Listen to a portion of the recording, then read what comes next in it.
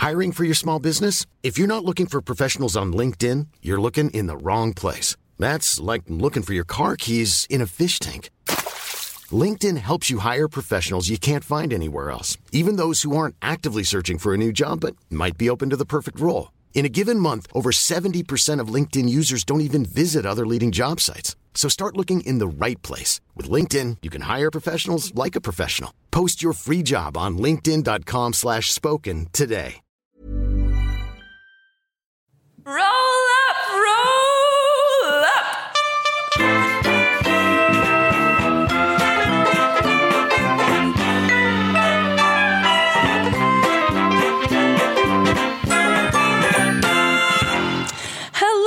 Hello, and welcome to the Humour Experiment podcast. This is your host, Dottie May. I'm so glad to have you listening again with us.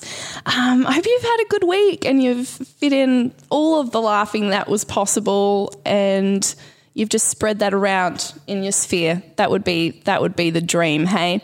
I've got a few things that I want to give you an update on. We've got a couple of really cool things going on through the Humour Experiment. So we've got a physical theatre creative development happening at the Sideshow in West End. That one's a 6-week course and performance night. So if you want to be a part of that, then please come on board. I would absolutely love that. That's actually commencing... this will be on Monday. That's actually commencing on Sunday. So get in there.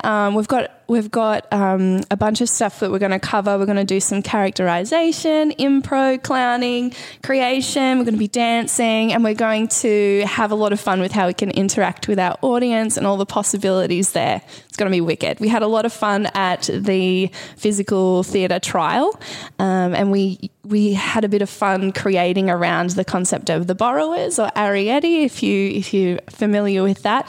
If you're not familiar with that, the borrowers are all surrounded. It's this concept of little people. So maybe like Thumbelina, you might be more familiar with that. We had so much fun creating a world around that, using dance, using improvisation. At one point, we had a bunch of us rolling around on the floor, and it kind of became like a little people space escapade. It was very fun. We had a lack of gravity, it seemed, and I tried to work out what that could represent in my mind, and I thought maybe it was little people stuck in the force of a fan floating away. It was very groovy. If you'd like to be a part of that, you can find that event on Facebook through the Humour Experiment, and it's just physical theatre creative development. Check it out. Come on board. I'd love it. We've also got a show coming up that I'm in. It's a one-woman show. It's called I Can Fly, and that's going to be held at the Sideshow too. If you want to have a little bit more of a look and have a suss of what that's about, you can go to anywhere.is and search I Can Fly. I'm wrapped up in something that looks like toilet paper with a green nose. It's going to be very, very fun. It's a musical clowning show with a twist. And yeah, I'd love to see you there for that. That's happening in about 3 weeks' time. I'd like to start a hashtag with you guys. Please come on board. The hashtag is #RealLifeClown, because I think that we all need a bit more joy in our lives. I don't think that you can ever have enough, and I love that feeling of laughing off whatever's going on in your own life. So if you want to be a part of that and really bring clown culture back into the forefront, #RealLifeClown, you can just capture a pic and share a little story of any moment where you've done something stupid, made yourself laugh, and had a good time. I'll really appreciate that. I got inspired with this idea because I actually packed pizza in my lunchbox and then ate it early. Like, it was for lunch. I ate it on the train in the morning because I was ravenously hungry while I was still half asleep. And then at lunchtime, I opened up the lunchbox and it was gone, and I was surprised. So I thought, This is a real life clown moment, and there are so many. You will discover so many in your own life. It'll be very fun. Now, on today's show, we have an incredible guest. She is a comedian, an MC, a creator of a web series. Oh, I feel like I'm not going to do her justice because just about everything she's covering. What else? Cabaret performer. I've seen her do a bit of singing, which is just incredible as well. I'm so excited to get to know her better, and I'm sure you guys are. So without further ado, I'd like to introduce our incredible guest, Jenny Winter. So nice. So few podcasts actually hire a crowd to welcome you in. I appreciate that very much. We've got a massive crowd. I know. It's epic. Thank you. Thank you so much for coming on the show. It's wonderful to have you. Oh, it's great to be had. Thank you. This is lovely. Oh, that's groovy. And how's your morning been so far? Really nice, actually. Yeah, well, I'm on school holidays I say I'm on school holidays. My kids are on school holidays, which means I'm not on holiday at all, quite the reverse, full-time mummying. So this is nice. We had a bit of a sleep in. I got the kids... So good. Well, I told them to get themselves breakfast, and then I came here. So it's been really good. That's so good. It's good when I would imagine it's good when they're at the age where you can just tell them to so do much things better. Well, for yeah, themselves. I mean, you can tell them. They don't always do it, but yeah. But I feel like eating, there's a bit of a motivation there for them. That's right. Although, you know what? Bloody video games, you'd be surprised. Like, really? You know how you hear these stories of like people that die because they play video games like 50 hours and don't eat or anything? I understand that. I do understand that. You have to like pry them off the computer and go, have you eaten anything? No. Yeah, go and eat something. Or like when they're playing for hours and then go, Mum, I'm hungry. Yeah, we'll go and eat something. It's not rocket science, child. Yeah. Anyway. That is so cool. Oh my gosh. So much entertainment I feel that you would get from being a mum. Oh gosh. Yeah, you can call it that. I mean, I make it into entertainment. That's the nice thing. Even when things are kind of shit, you're just kind of like, well, I guess I could talk about that on stage or like, so yeah, bad, what do they say? Bad for life, good for comedy, that kind of thing. So yeah, just constantly mining for material at home. Absolutely, yeah. So I have so to be aware of that actually, and just sometimes just be present in the moment with them and not just sort of observing everything through a comic lens.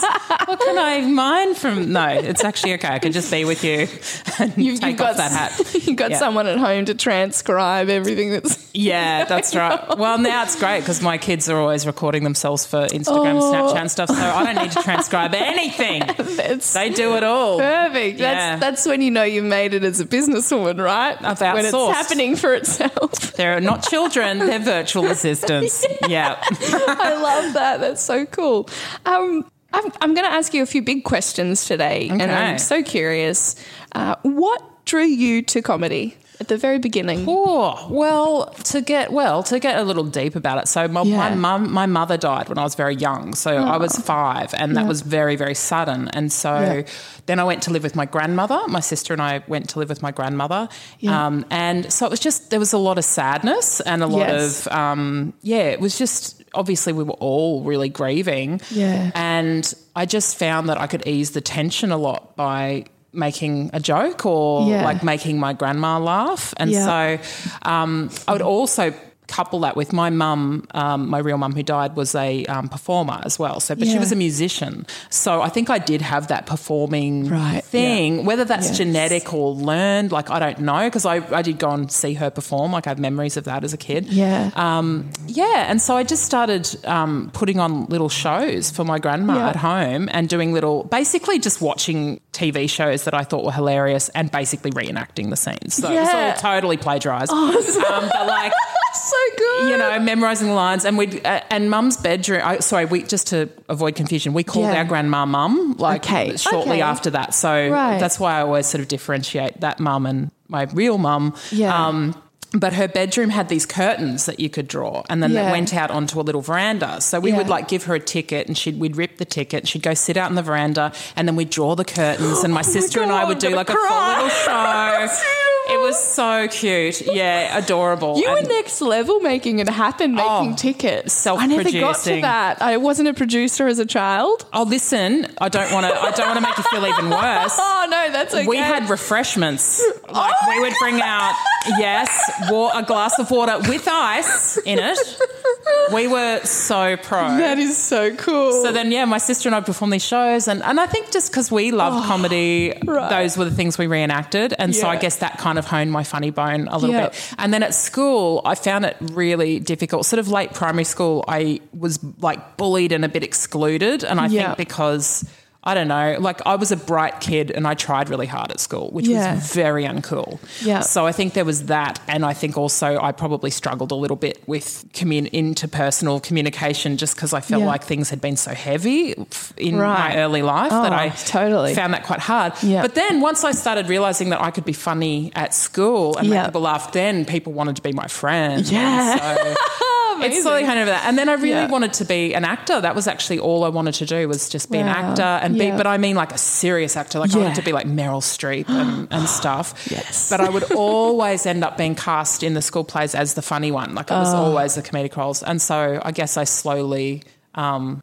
began to accept my fate. And it's so funny because Mum always said to me, she was like, I always just was like, God, Jenny is such a comedian. She was like, she doesn't even just say anything. She can just look at me with her face and I'll just crack up laughing. Oh, that's so good. Never in a million years thought I would actually become a comedian. Like that was very foreign to me. I had no idea how you would even begin to do that. But but that's kind of, I think the comedy kind of emerged out of deep trauma. Which seems to be that's quite very common. Surprising. Yeah. It's a common thread amongst a lot of comedians. So, that's wow. So I'm just captivated by the fact that you had refreshments and tickets as well. God, I know. It was so epic. That's next level. I know. That's so good. Bless. I know. And that's, and as a creative, you inevitably end up producing your own work. Unless you want to wait to be chosen. But I've never subscribed to that. Who wants to do that? You've got to make your stuff happen. So. You could wait forever, couldn't you? Yeah, that's right.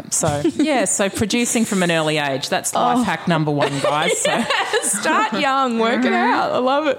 What do you find like side splitting hilarious? Like what could have you rolling around on the floor laughing? You know what? It's always improv. Yeah. Always improvised stuff. And that's not to say that I don't find stand-up funny and scripted stuff funny, because I do, but I laugh so much more at improvised stuff because I think you're sort of dancing on that ledge with the performers and because anything can happen, there's a magic there, when you know that this moment's never going to happen again. The performers that I find the most, like when I've actually been in tears and hurting from laughing so much has been improvised stuff. And I was so lucky. I moved to Canada when my kids were quite young for a couple of years, and while I was there I did a lot of training in improv with Loose Moose Theatre Company, who are like just amazing, like so incredible. What they do like is just absolutely world class. So I trained with them for a year, and then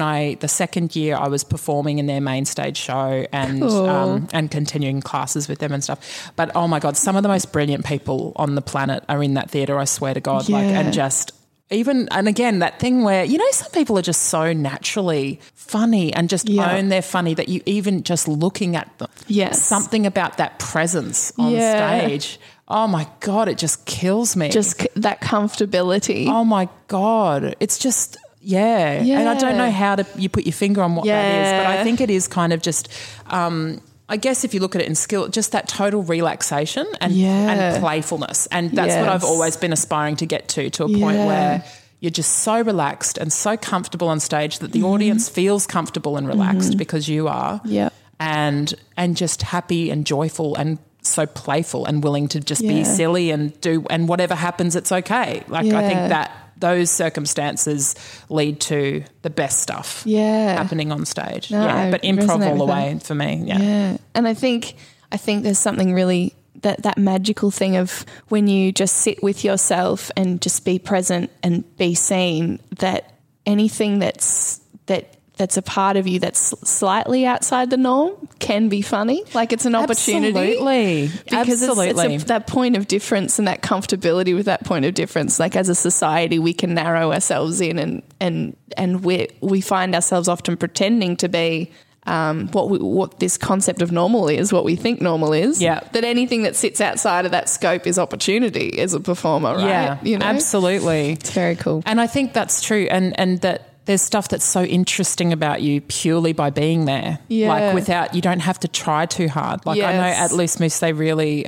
like one of the first things that I kind of learnt there was that you don't have to try hard. You don't have to be trying to think of ideas. You don't have to be trying to be funny or be witty or be, you know, all these things. When I think you start out, that's what you think, because you're seeing people on stage being witty and funny. But actually, like, just to try to just relax, like, and just be yourself. Exactly. To be like, you don't have to do much. Like just be who you are. They always say be normal at Loose Moose, and that's not don't be who you are. They just mean don't try so hard. You don't have to be weird. Try.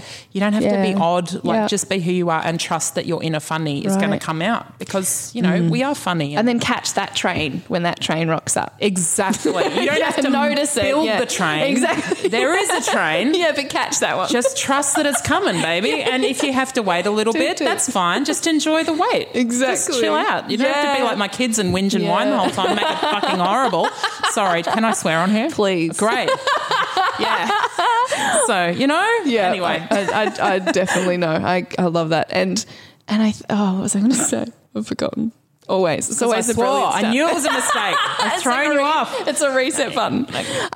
I think that's something that I really resonate with at the moment, just participating in improvisation and sort of watching it recently. I've been sort of going, wow, it's less is more. Yeah. So much more. Absolutely. You can do very, very, very little. And there's something beautiful about that. Taking time with things. Absolutely. And I think when a lot of the time when you're starting out, and I am guilty of this absolutely as well, is the feeling that you need to fill every second with noise or words. And actually there's something so beautiful about watching someone do nothing, because the audience projects onto that what's going on. You know, it can be fascinating. And the person on stage may have absolutely no idea what the audience is saying. Yeah. I've had to learn that I am terrible at gibberish scenes. Like I've never felt good about them. Like I always feel lost. Oh, because I'm laughing because I'm resonating with that. Because a lot of my show is going to be in gibberish. Oh, fantastic. Where do I begin? Nonsense. Do you know, I think it's because I struggle so much with understanding other people's space work. Like when, I don't know if you guys use those same terms, but so when you kind of, it's not mime exactly, because you're not trying to actually create the illusion of it being that, but just, you know, interacting with things in the space that aren't there. Yeah. I find it so hard to understand what someone's setting up. But then I realised, well, that doesn't matter, because whatever I think it is, that's what it becomes. Yeah. But in a gibberish scene, I can't name what that object is for them, so that we're on the same page. So I've had, but I've actually been in gibberish scenes that seem to be perfectly successful by just committing to the lostness and not going, I have no idea what the audience is saying. I don't know why they're laughing right now. I have no clue what's going on, but they're obviously saying something. So I think it is, again, just relaxing and going, submitting to it. And going, as long as I don't look like I'm in pain and this is a horrible experience for me, the audience is fine. They're fine. That's good advice for me. Thank you, Jenny. You're very welcome. I didn't intend for that to happen, but I'm stoked. I'm like, that'll be good in my creative process. Excellent. I'll just remember that. But I think the funny thing too is with the gibberish scenes is that you can be committed to something, the other person can be committed to something. They're not the same scenes. No. But you'll believe it the whole way to the end in this absurd premise that's neither world. And as long as you're both committed in that, like the audience sees their own thing anyway. Yeah, it's great. It's beautiful. There is a magic there. I know, I love that. I actually, just to go back a second to being less and everything. Yeah. So I finally went back to Canada at the end of last year. And it had been nearly 10 years and I just ached for it, like just missed it so badly. Mm-hmm. But while I was there, I went back to Loose Moose and I did a few shows there. Oh, cool. And it was amazing because I hadn't done group improv in quite a while. Like I do so much solo improv now. Yeah. But I hadn't done, you know, scenic kind of stuff for ages. But I was so overjoyed just to be there. Like my heart was just exploding with happiness at being back on that stage and looking up and seeing they've got this beautiful moose banner on the stage, and even backstage, and the theatre smelt the same. And oh my God, I was just so overjoyed. Like and I was a sense of home. Totally. Yeah. And they were some of the best improv shows of my entire life. And I think because, again, it didn't matter to me. I was like, I don't care if I am terrible out there. Who gives a shit? That's so happy to be here. And I think that's it. And obviously not every stage that I'm going to be on I'm going to feel that excited. In fact, I probably never, ever will feel that excited about any stage. But I think it's a good reminder in just tapping into what a privilege it is to be able to go onto a stage and perform. Like, how exciting is that? So to remember that, and actually whatever happens, it doesn't actually matter. It's just about remembering that joy of, oh my God, I'm doing this. Yeah. I'm drawing the curtain and Mum's tearing the ticket. And, you know, it's happening. It's she's got ice water. We're all happy. Oh, that's so cool. And I think those moments of silence too, it's got me thinking, those moments of silence where it's such a special, magical experience when you're watching a performer and they're present. Yeah. And they're just, and it's that break. It's that break in whatever they're talking about, or between moments where it's like that Zen moment where everyone just snaps into the moment and have that presence of like, I love that. And I find that really magical, especially I think in today's world where everything's so instantaneous and we're constantly buzzing with stimulus all the time. To have like a group of people just be like, have their attention all in that moment all at once is really cool. That's really interesting. Like, that doesn't happen anywhere else. Well, I was going to say, actually, if you think about it nowadays, like YouTube, Facebook videos and things, they always say, like, you got to get straight into it. If they're not captured in the first 3 seconds, they click off or they scroll on past and stuff. So you will never see that much silence in an online video, I don't think. It's crazy. Because in that sort of world, it's different. You're not energetically grab attention. Exactly. Whereas in a live space, I think that's such a beautiful thing and such a rare thing. And I think we actually want that, is just connection. I totally. And I think that's what I crave. I try to do that when I'm at the beginning of starting anything, especially if it's something that I'm creating, because I'm not having to do what someone else is telling me to do. But I love taking that moment where I just sit into it and I just sort of stand there and take everyone in, and beyond the point of what they're probably happy to do. Yeah. Because I kind of love that. I love that feeling of them being like, what are you doing? But then them going, oh, okay. It's a good feeling. Yeah. It's funny how those like little things can really, I don't know, sometimes it's the little things that really ignite me. Yeah, that's and you've got to amuse yourself. Yeah, totally. I think. And I find, especially in stand-up, right? So sometimes it's funny. I was just emceeing a gig a few weeks ago, and it was like, oh my God, it's just taking me right back to my early days of stand-up, because it was in a venue that no one's gone there to see comedy. It's a bar, it's loud, people are there drinking and eating, and there just happens to be an open mic night on. And it was just so loud and no one's listening and paying attention.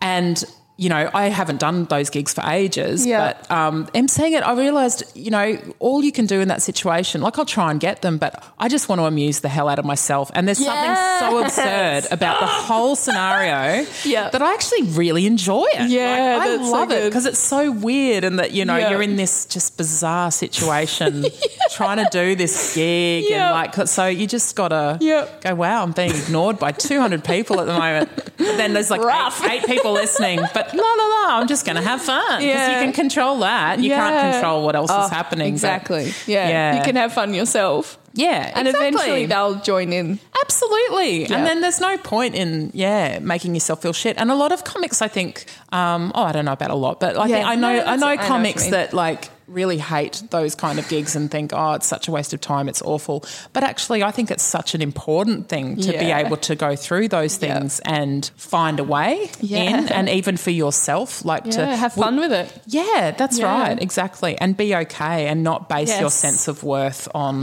not to be so needy, you know, and of what the audience is giving back. Exactly. Because the audience responds to that, you know, that sense of giving where they don't, you know, you don't want the audience sitting there thinking, oh, I'm obligated to the performer. Like, absolutely. Oh my God, I just got off the phone with my mum, and now I've got now I've got to also give my attention to this, and my partner wants this of me, and now like my performer wants me to laugh all the time. It's so true though, because it's, you're as a performer, you have a relationship with the audience, and they have a relationship with you, which can go, any number of ways. But I think, as with any relationship, if someone's too needy, it's not a turn on. No, you don't want to have more of that person.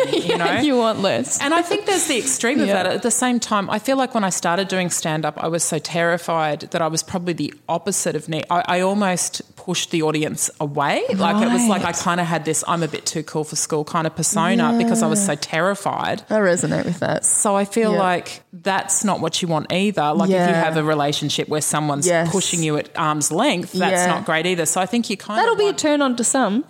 Yeah, well, there you go. You got a niche crowd. That's right. Yes, the kind who like self-destructive relationships. I have nailed that market. But I think ideally you want like openness, like I'm open to being your friend. I always feel like for me, different comics have different relationships to the audience. For me, I always feel like I'm not asking you to be my friend. Yes. I'm available to be your friend. I love that. That's beautiful. And let's hang out. Yeah, I feel like it's us at a party. Let's hang out. Let's have a great time. Laughs. Yeah. Oh, that's so good.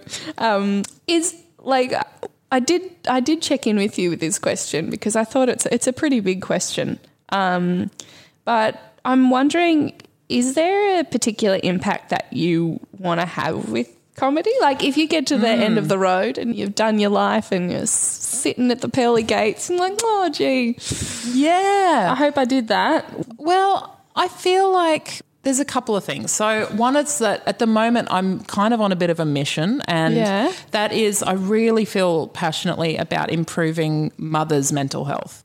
Through comedy, because I feel like parenting is, I'm at a different stage now where my kids are a bit older, a bit more independent, but it's still incredibly difficult, but on more of an emotional level than a physical one. Yeah. And I just think it can be such an isolating experience. And so I really, really want to try and, I want to try and reach as many mothers as I can to try and have a laugh together, and not just in my comedy, but actually encourage just laughter in general. Yeah. Because I do think it's like pain relief. Yeah. And definitely. So that's kind of like, if I had to pick a legacy, that's what it would be, is that there were more mothers finding a bit more joy and a bit more weightlessness because through comedy. And the other thing I really want to do, I feel like my frustration with myself is that I feel like in stand-up I have phoned it in a bit with my material. Okay. And in the last 6 months I've started to change that. So I've started working a bit more on my writing and actually going, what do I want to say? Like, I can be amusing. Yeah. For sure. Yeah. Nailed it. And because I love, I love improvising and I love connecting with the crowd, and that's what I'm good at, but I feel like I've gotten away with not writing so much stand-up because I can just kind of get up there and sell it. Right. Like I can do that and I love that. But actually thinking, like, there's comedians who I just admire so much because I feel like they've really got something to say. Like Chris Rock, like even going back to his, I can't remember, what was it called? Bigger and Blacker, I think. Yeah. I just loved so much that like he had, that's just the first example that's come into my mind. There's tons of others. Yeah, but just actually like he has something to say that it's thought-provoking and you think about it afterwards. And I would love to, at the end of my life as well, go, I actually said what I wanted to say. Had a message that would sort of push through. And not in a preachy way, but just go, there's actually some meat to it. I guess it's the difference but with like hanging out with a friend and chatting and having a very amusing conversation, but actually you haven't really dug into anything deep as opposed to having a really lovely, deep and meaningful that's also hilarious. Yes. Yeah, that's where I want to get to. Oh, that's brilliant. That's cool. And so, you're exploring that through you've explored that through your web series, the How Me Parent Good. Yes. And you can too. That's the I laughed so hard watching the first episode on the train this morning. Wonderful. That was so good. And I saw some of like the best elements of like my own mother in that as well. Like it was nice. Like I just think there was so many moments that felt really universal, but also really specific in some way. Yeah. Like, yeah, like how is it possible that I could have had such a similar experience in moments? That's hilarious. Yeah.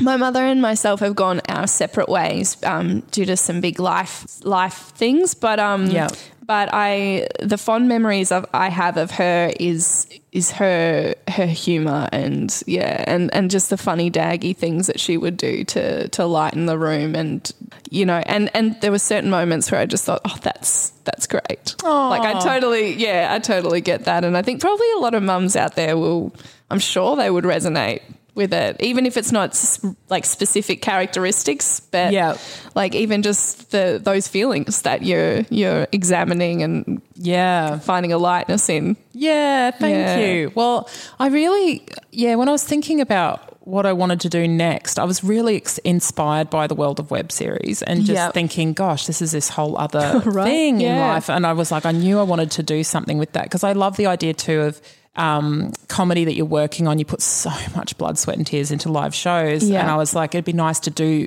the same amount of effort but actually have something that can still live beyond that, like that 50 people came and saw my live show and that's that. Now that's finished as opposed to going, now this can stay. Yeah.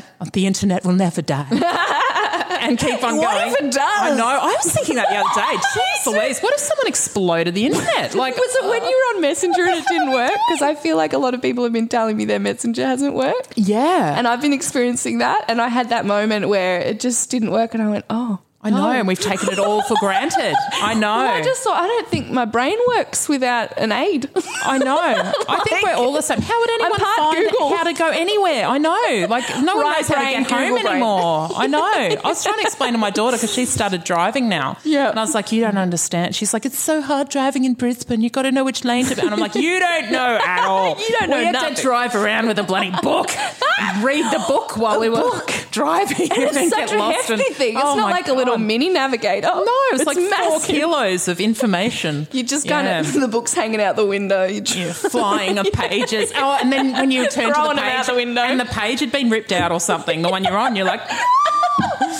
oh my God. You have to actually stop and interact with people and ask for directions. An ancient scroll. Oh my just God. out the window. So insane. Yeah. But yeah. So how did we navigate? I don't know. I don't know either. How do we navigate life? Without all this self-help, which actually brings me beautifully back to my point, which was that was my inspiration was people giving advice online about being the perfect parent and being the perfect That's upsetting. woman. I'm not a mum, but that upsets me. Well, it's just that there's so many. I mean, look, it's great to have insight into like, I think, I'm not saying I don't like hearing tips and, ideas on how to because it's so hard and there is no manual and stuff like that. But just I think there's this kind of aura of condescension about it sometimes that just really irks me. Oh my God, my friend showed me and judgment. Oh, so much judgment. And mothers are it's so upsetting because it's like mothers are the worst at judging each other, and I really think it's because especially at the beginning, it's so all-encompassing. You've even temporarily, if you've just left work for 6 weeks and you're going back, but you've lost that part of your identity for that time. Everything has changed, and I think if you don't have other parts of your identity, you have no idea if you're doing a good job. And the only way to know if you're doing a good job is to compare yourself to other people. How are they going? And it's never going to be good because you only ever see the good stuff. Exactly. You're never seeing the moments where they're crying in the corner.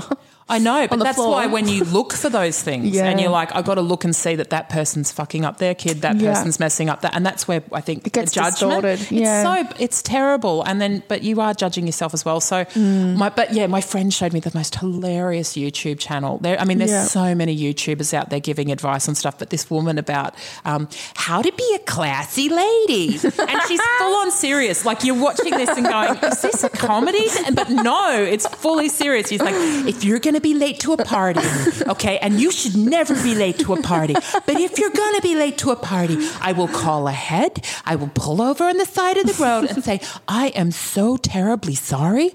And she just keeps on going on. So it was like something about that spirit of like, I have the secret of how to be the perfect person, kind of then fed into this idea of just, here's my top 10 tips on how to be a perfect arrogance. Mum. Totally, yeah. So it was very fun. So it was actually very cathartic. I love how you play with that. I love when you pop up out of the little cupboard with the uke. Oh, yeah. I love that, and it's that like bright, colourful, absurdist humour that I think we need more of in Australia. Awesome, more of the clown, of the clowny moments that come through. Yes, it's very, very fun. I've actually, it's something interesting that happened. A few people really love that segment that you're talking about, is that a lot of mothers were watching it with their kids and really enjoying that. And it's so cute. At my son's school, I've had I went in and taught a little bit of improv to the kids there, and a couple of them were looking very kind of like starry-eyed. And then I was like, this is interesting. And then they were like, I really liked your show. Like, and was so adorable. Like, just so sweet. That is a good point. It's going to be really embraced by mums, like parents and kids, because for the kids it's just as fun. It's so hilarious watching them play too. I never would have expected that at all. So I've got this idea actually of, with that song. So just because I don't expect you guys to have watched this, but so the scene is my son goes into the cupboard to put a little shirt in the dirty laundry basket, and I jump out with a ukulele and sing this like, is that shirty really dirty, or maybe you could wear it one more time, maybe. So I've got this idea That's so good. of actually writing the whole song, and maybe writing an album of songs like that are actually ridiculous, but actually practically helpful. Oh my gosh, of like therapy. Yeah, and that maybe would be amazing. Don't sprinkle on the toilet seat or something. I don't know. So that's an idea as well. That on the school drop off, just that would Let's be so play the songs good. again. Yeah. So that's another project I know. I've got a couple of close friends that are young mums that are going to love that album. Oh, brilliant. Yes. Yeah. It'd be lots of fun. And I really like the idea of, having stuff that the whole family can get into as well. Yes. Yeah. I think it's kind of cool. Even though I've never thought of myself as a kids entertainer, but funnily enough, life has kind of pointed me in that direction a little bit in conjunction with the stuff I do for adults. But so it's kind of cool to merge the two. That is very cool. I'm just wondering, I have a lot of fun with the guests talking about funny things that they did as kids. Do you have a story that comes to mind? Oh my goodness. Funny things that I did. Like even just one thing, like whatever would pop into your head. It can be like tiny or... Well, I was obsessed with Star Wars, like absolutely obsessed with Star Wars as a kid. And like my best friend was this little boy called Pablo, so our families were friends. And we used to I know. What a good name. I know. And actually we've recently reconnected on Facebook, but it's one of those ones where we've added each other as friends and then not communicated at all. But sometimes it's like, what else do you have to say? That was like a handhold. I know, it's so funny. It's like, I haven't seen you in 20 years. I'm not actually going to ask what's happening, but your relationship probably was never built on much more than just a lovely connection. Yeah, I know. Which is really nice. Because as kids, that's all that matters. Yeah. You hold each other's hand and you sit in the sand pit together. It was so cute. But we used to so he would be Luke Skywalker, I would be Princess Leia, and we had this rope hanging down under my house. And so he used to grab it and I used to grab it and I'd look at him and go, good luck. And we'd just swing across it and get such bad rope burn, like just terrible rope burn everywhere. Just, oh my God. But I loved it so much. And then I also remember playing, we went to the same kindy as well, and we'd always play Stormtroopers. And I was always Princess Leia, and all the boys, I just always played with the boys. So they were all Stormtroopers and they're chasing us around. And of course I pretended to get shot. And I just rolled down this hill in the thing, and I waited there just my eyes shut, waiting for someone to come and rescue me. And no one came and rescued me. So it's lying there, so committed. And then all of a sudden I was like, this is just taking so long. And I opened my eyes up and there's just a circle of kids around me just staring down at me. Like, I think they maybe thought I was actually dead. Like, and it was very embarrassing. And I was like, okay, I need to be less of a good actress because I clearly sold that way too well. That is so cool. So, yeah, all of my earliest memories are kind of Star Wars related. I loved it. Actually, I had my 40th birthday You need to reenact that moment. Oh, my God. Wouldn't that be amazing? I don't need a lot of encouragement. I had my 40th birthday party recently and we had an 80s icon party and I finally got to dress up fully as Star Wars A New Hope Princess Leia, like properly, rather than just wearing a white dress of my mum's. I saw that on your Insta. Oh, yeah. It was such a dream come true. And my littlest dressed as Freddie Mercury from Live Aid and I just could not have been prouder. It was so amazing. Is that the white outfit? White singlet and the stripe, the red stripe? No. So white singlet, jeans, and then the silver band around his arm and the little mushy. It was so cute. Oh, and my husband for my 40th has bought me, we're picking it up in a couple of weeks, a Freddie Mercury marionette. That I am so freaking excited about. Wow. Yes, you because can have puppet shows. I know. Well, I have an idea. Stop. I want to come. I want I'll book tickets. Marionette Freddie Mercury to be in my next web series. And I'm not going to say more than that. I'm just actually genuinely like, holy shit, it's so exciting. The world of puppeteering is like a whole nother beautiful world to be explored. Yes, indeed. But why not? We got time. That's wonderful. I don't know, look, you're a busy woman. I don't know if you have a lot of time on Insta. Do you spend any time on Instagram? Or do you protect yourself from that? I waste so much time on that. That relieves me a little bit because I judge myself so hard on that sometimes. I'm like, what am I doing now? What am I even looking for? I'm looking for the answers to life. I know. The meaning of life. It's not going to happen. Just looking for something that's going to make me feel something. And you know what devastates me is that, like, my daughter, so she's 16, and her friends and all, they can put one photo up of something incredibly innocuous and they'll have like 180 likes within like that. I put effort into my like career focused ones are like 15. I don't understand. Maybe I'm in a young person's medium. I don't know. No, I know the feeling. I know even my younger friends, like they're not that much younger, 4 or 5 years younger, but they're so much more onto it. It's so full on, isn't it? I'll look at it and go, whoa, where'd you get all that? I know. What are you doing? Yeah, it's crazy. But, you know, and then it'll be the next big thing. But I do enjoy Instagram, but I waste so much time on that. And I think that helps for our game. Oh, good. What were you going to say? Excellent. What were you going to say? I was going to say, I think the problem with being a creative is that you can fool yourself and say, but this is work because I have to be part of the zeitgeist. It's such a fine line. Totally. So easily slipped. Have to go, no, Jenny, like looking at another bloody A Star Is Born video behind the scenes is not actually part of your career. So cut the shit. Yeah. Get off your ass and go do something. I love it.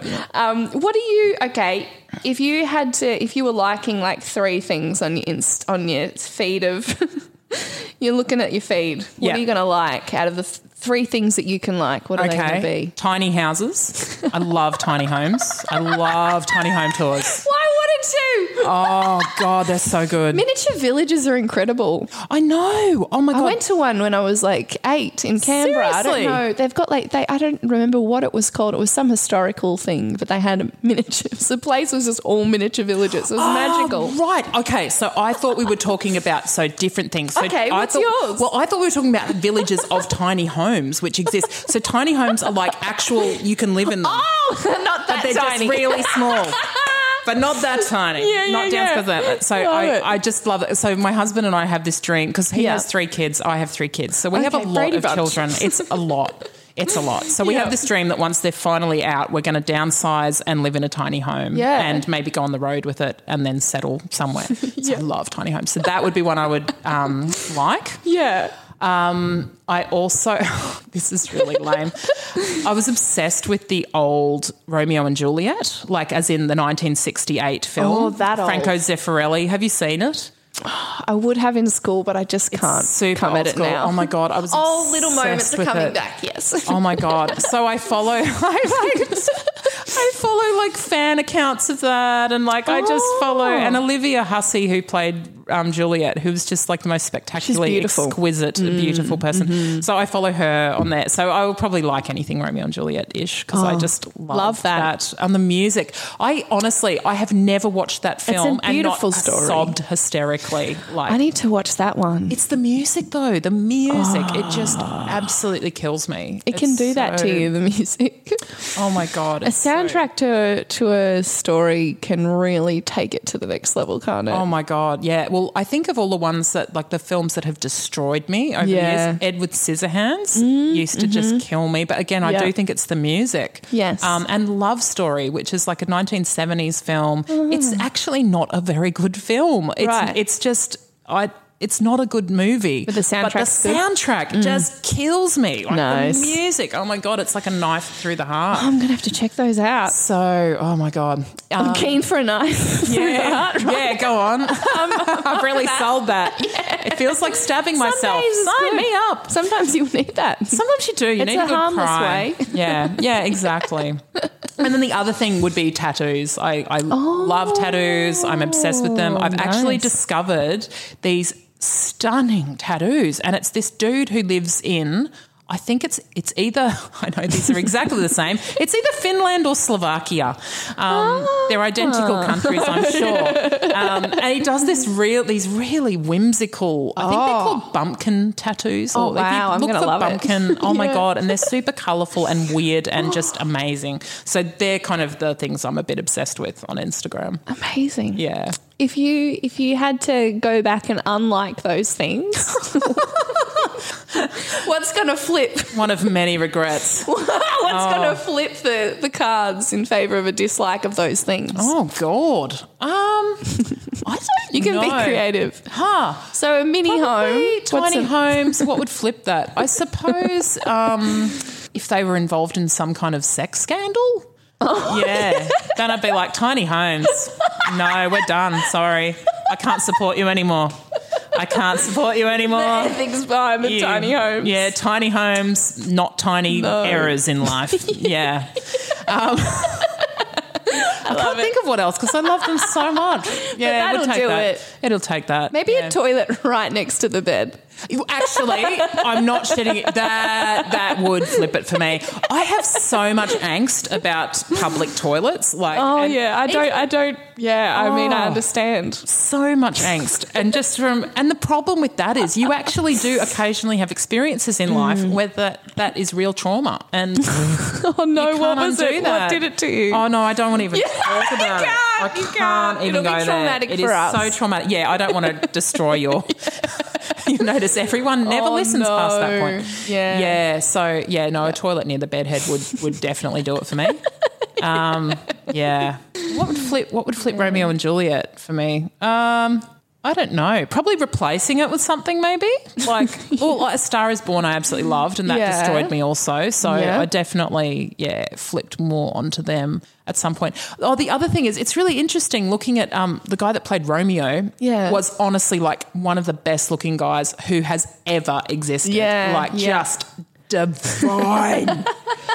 And then seeing him as an old person, which he is. That'll do it. And going...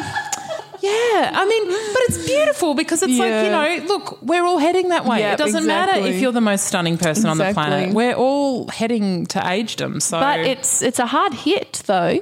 Because it's not natural to see life pass by in 1 second, like that's a photo exactly to photo right. comparison. Whereas if I'd known him, say we'd gotten married, when I was not even a fetus, you get to work up to that. Yeah. And it's the comparative that, like, if you draw the comparative, it's odd.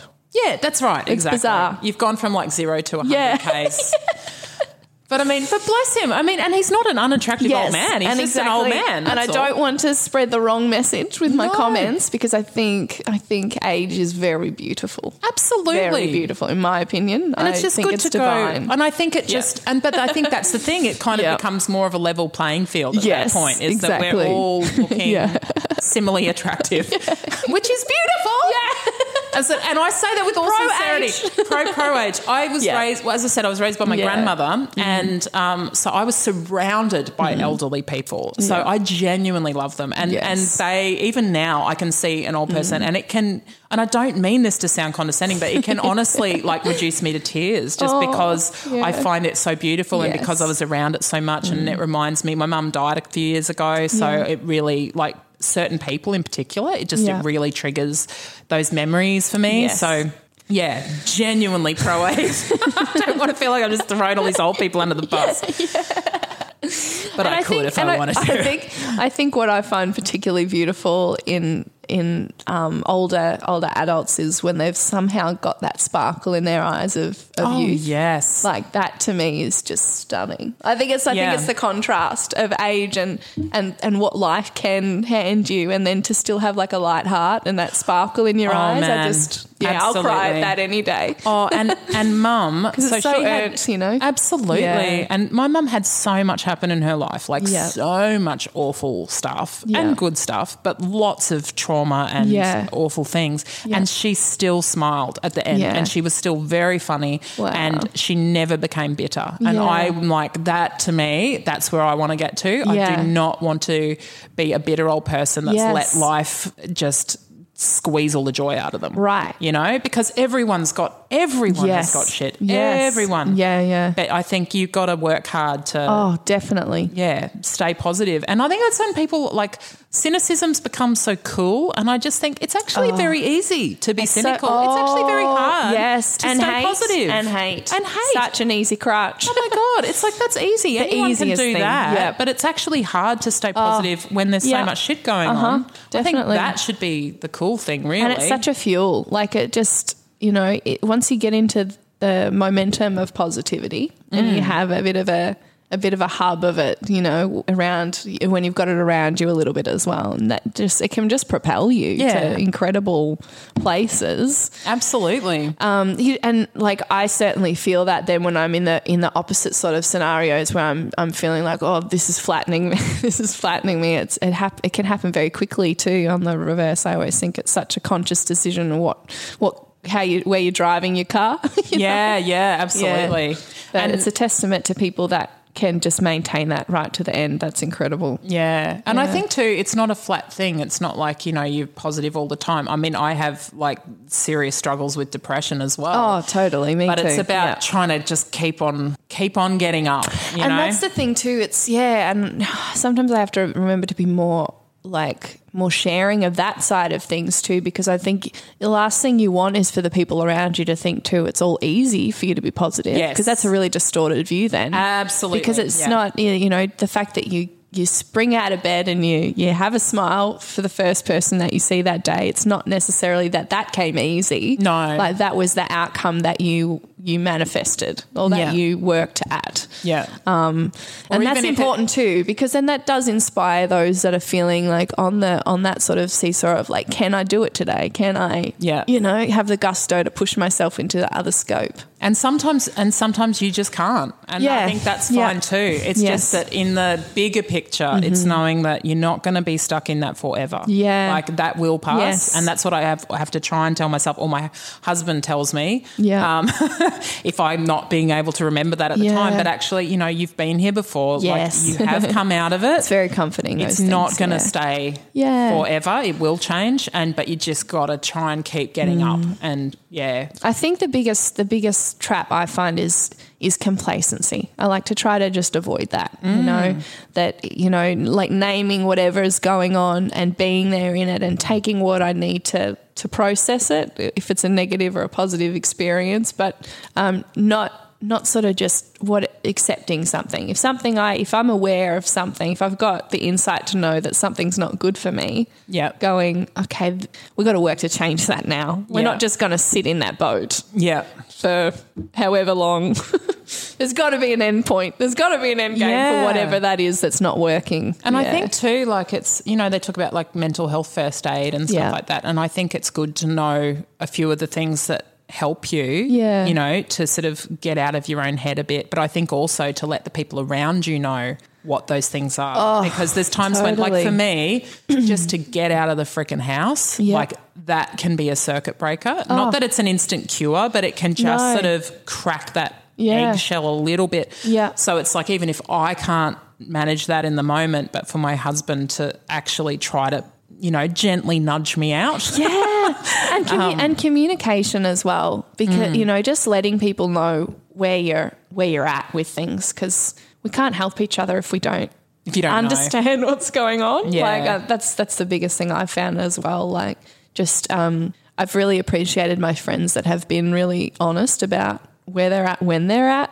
a certain place, because I can accept that. Then once we know what something is, we can kind of we can just accept it, can't we? Yeah, that's right. Yeah, we're not running from, I mean, like with sadness or anger or anything like that, we're not running from that experience. Like if we can sit in that and go, that's what it is, it's kind of like, oh well, that's okay. You know, now we're all on board with the program, like what's happening. That's right. It's much easier to handle. I think too, like trying to find like comedy or funny moments. Yeah. I think even when it's so bleak. I had this moment once, this is quite dark. Yeah. I have done this on stage once, fine. but I had this moment. This is when I was in a terrible place a few years ago, and I actually thought to myself, oh my God, I could just stick my head in that oven right now. And then I realised to my horror that it was electric. And I was like, yeah, that's going to be awful. So...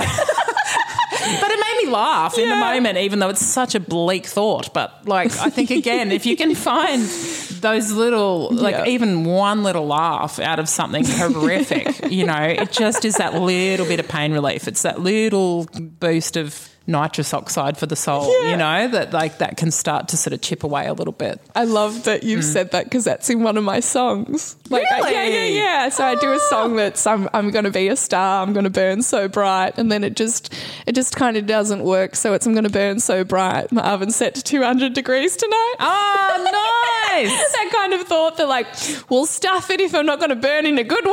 I'm going to do it properly. Yeah, beautiful. See, creatives, we find a way. And I love that, because it made me crack up laughing. You're never actually going to put your head in the oven, but it's a funny thought. Yeah, that's right. You make light of it. Yeah, exactly. You got to. It's good. It's very good. What else were you like? So you had your Romeo and Juliet. And tattoos. Oh. Yeah, what would turn you off tattoos? I don't think anything, honestly. Like, I don't. What if you got a bad one?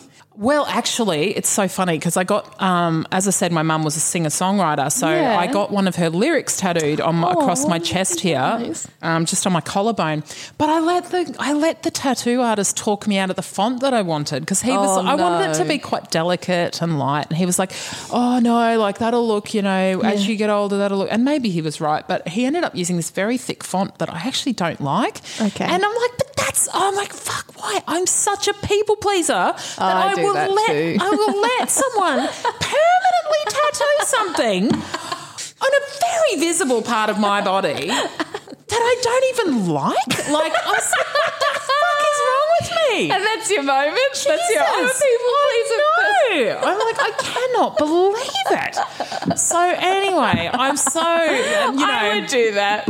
So that has not, look, whatever. And I've very much of the attitude, life is short. Don't think in the font. That's your metaphor. Don't think in the font. I know. I'm just... whatever. I'm like, life is short. It's impermanent. We're all going to die. Good. I could be hit by a bus tomorrow, whatever. Thank you. But yeah, it's all good. So I don't think anything can turn me off tattoos. The funny thing is I got my first tat when I was 18, but I got it in a hidden spot because I was like, if I don't like it, then it doesn't matter. Exactly. And so then I got a couple of others, but again, they were all ones that I could cover up. And then when I hit 30, I was like, I don't even fucking care anymore. Like, I'll get them wherever I want. Thank you very much. Yeah. And I love them and whatever. And it's so great because like my husband, like tats are just not his cup of tea. He would never get one. He's like, I don't even have a T-shirt that I like enough to know if I'm going to like it next year. But he's so supportive of mine. And like when I'm like, when I'm thinking about getting a new one, blah, blah, blah, thinking about this, and he'll go and like research and come up with something. He's like, what are you thinking like that? Or like, it's so sweet. Nice. But again, it's like, That's a good partnership. It's great. Yeah, we're very different. You need space to be different. Hell yeah. I couldn't be with another me. We get silly thinking we've got to be the same. Hell no. I think you've got to be. I always think about, this is a terrible metaphor. Maybe it's a good one. I don't know. Like, it's like a jigsaw. It's like you need to be similar enough that like the colours go together, but different enough that you can actually fit together. Otherwise, you just you can't put two identical pieces together. You just both break and it looks stupid. Yep. So no, he's awesome. Oh, that's cool. And also, I thought I was going to do another game with you today. I tried to get the sound effect for, the never fully dressed without a smile. Oh, yeah. But I couldn't get it, so we'll just have to sing it. Okay, go. Because you're a singer, right? Oh, yeah. I don't know that song terribly well, but I can try. Well, all we have to sing is, you're never fully dressed without a... Oh, I love and then the other person has to say what it is that's going to make the outfit. Oh, that's freaking awesome. Okay.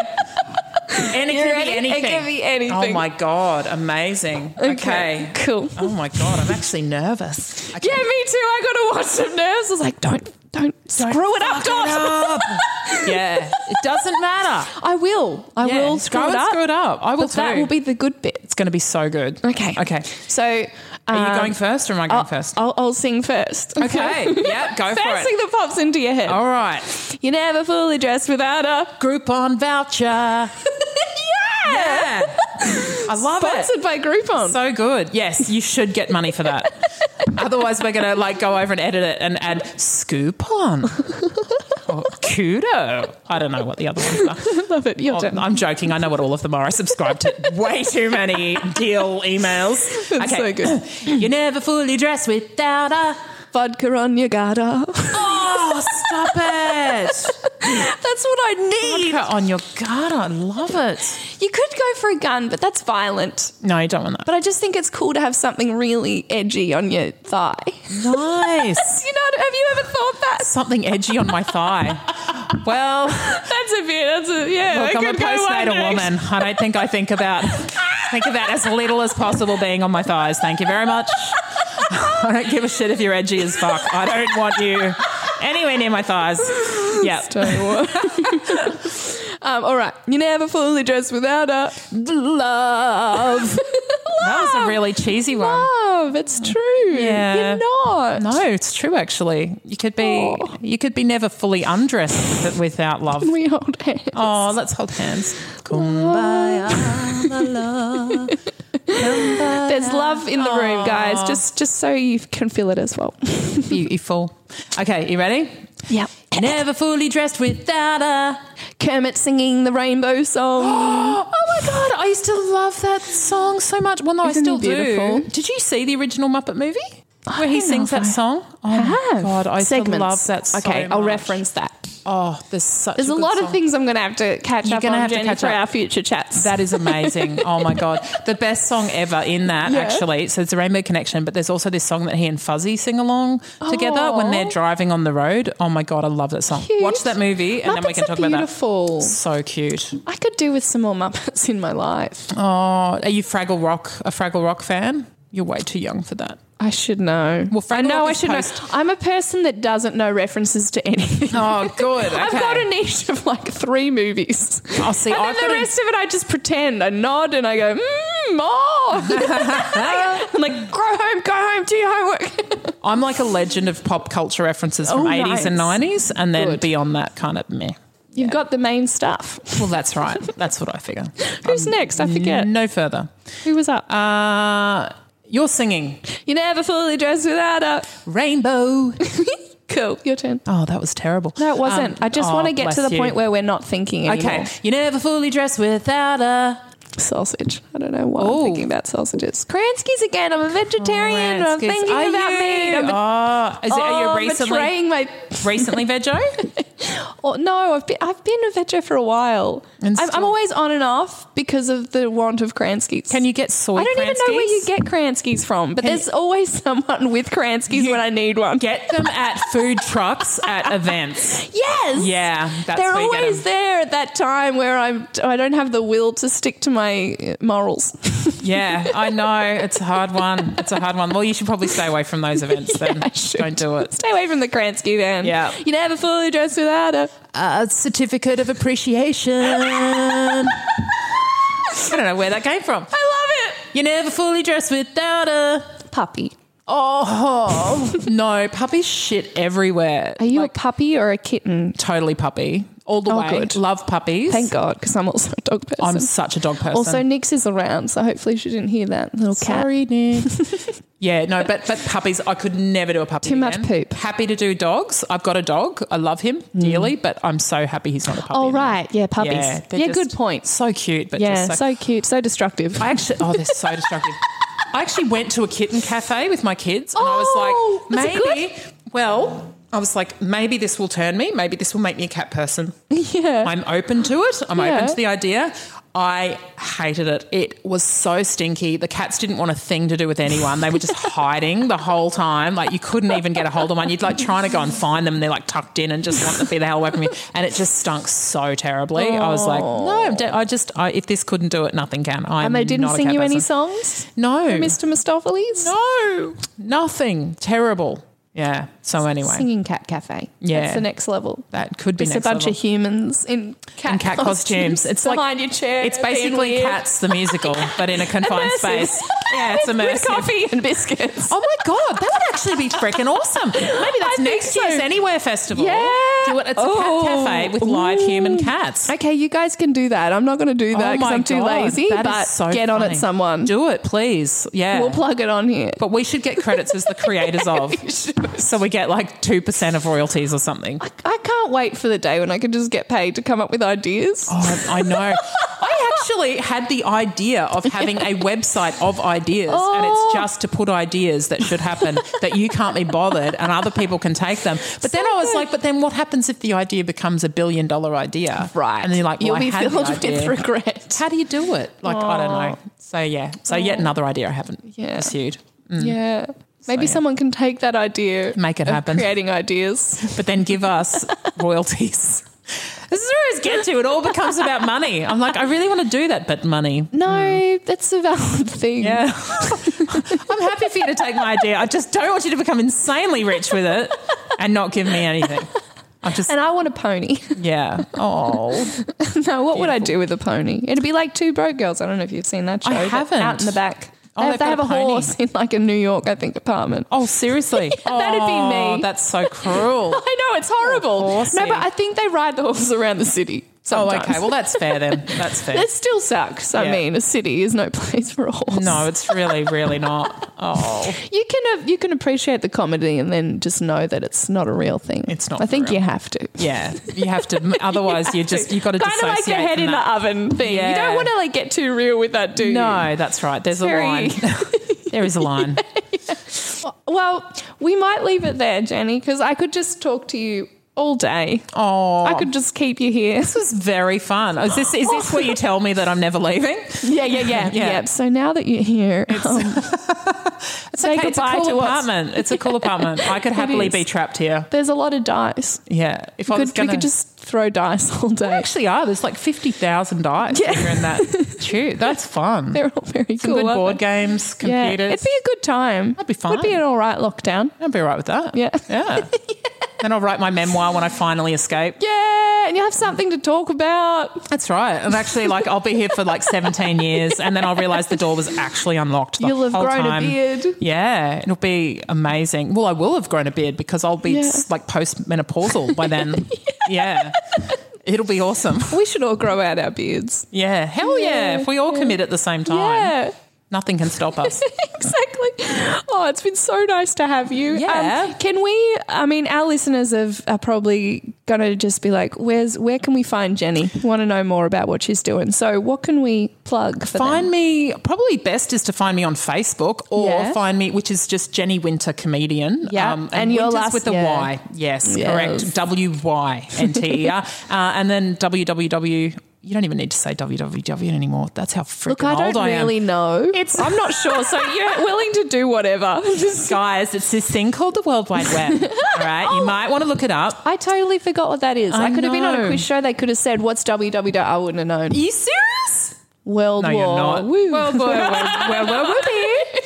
No, I would have forgotten. Go to jennywinter.com and all my stuff's on there. Yeah, that's probably the easiest way to find me. Awesome. Well, that's so cool. And do you have a show coming up or something that people can get behind? And Well, I always have lots of different gigs going on. At the moment, I've got the Funny Mummies Comedy Gala is happening on the Mother's Day weekend. That's going to be freaking awesome. So, yeah, amazing lineup. So that's on the Saturday afternoon, which is rad because then it means we can just hang out after up at the paddo and, have a few drinks and nibbles and chill out. Yes, and that's in Brisbane. That's at the Sit Down Comedy Club. Yeah. Awesome. And then other bits. I'm always around the place doing stuff. So, yeah. So good. All right. Well, thank you so much for coming in today. It's been such a pleasure. Thank you for having me. It's been awesome. I've had such a fun time. Me too. I didn't even do sound effects. Oh my today. God, neither did I. Go You for it. said I could. Go to town. Oh my God. I love it so much. Isn't it good? What's this good one? for the soul. We didn't need that because we were hilarious. Oh, we were freaking amazing. Oh, that was applause again. Thank you for having me, guys. Thank you so much. It's been a pleasure. Stop it. We'll use that one as a signing off. Thank you so much for listening in, guys. I'm so excited to have another chat with you and our guest next week. Stay in good humour, share the laughs, hashtag real life clown, share some of your goofy moments, because if you can't laugh at yourself, well then what? What are we going to do? We've got to laugh at ourselves. It's such a good feeling when you just switch that thing around. All right. And this is Dottie signing off. Bye.